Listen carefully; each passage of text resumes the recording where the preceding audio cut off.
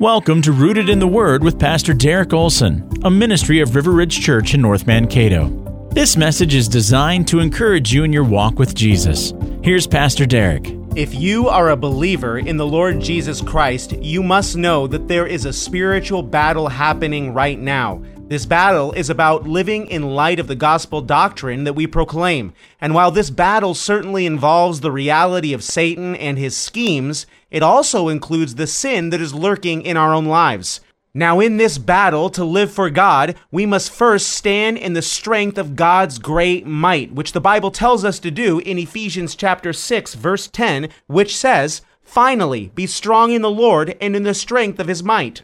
But while it's important and even necessary to lean into God's strength in the midst of spiritual battle, we must also recognize that God has been gracious to give us certain resources and tools that we must utilize. Friends, to ignore the tools that God has given us in the midst of this spiritual battle would in fact be foolish. And not only would it be foolish, but it would also set us up for failure. Listen to what the Bible tells us in Ephesians chapter 6, verse 13, in terms of the tools that God has given us in the midst of spiritual battle. It tells us, "Therefore, take up the whole armor of God, that you may be able to withstand in the evil day, and having done all, to stand firm."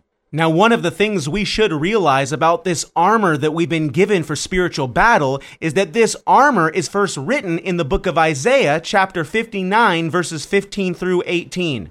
To give just a little bit of context, Isaiah wrote before the exiles into Assyria and Babylon, and his writing can be summarized as both judgment and hope. Isaiah basically writes of God as a mighty warrior who executes judgment on Israel for their following after false gods, but also is their mighty rescuer who restores them back to himself.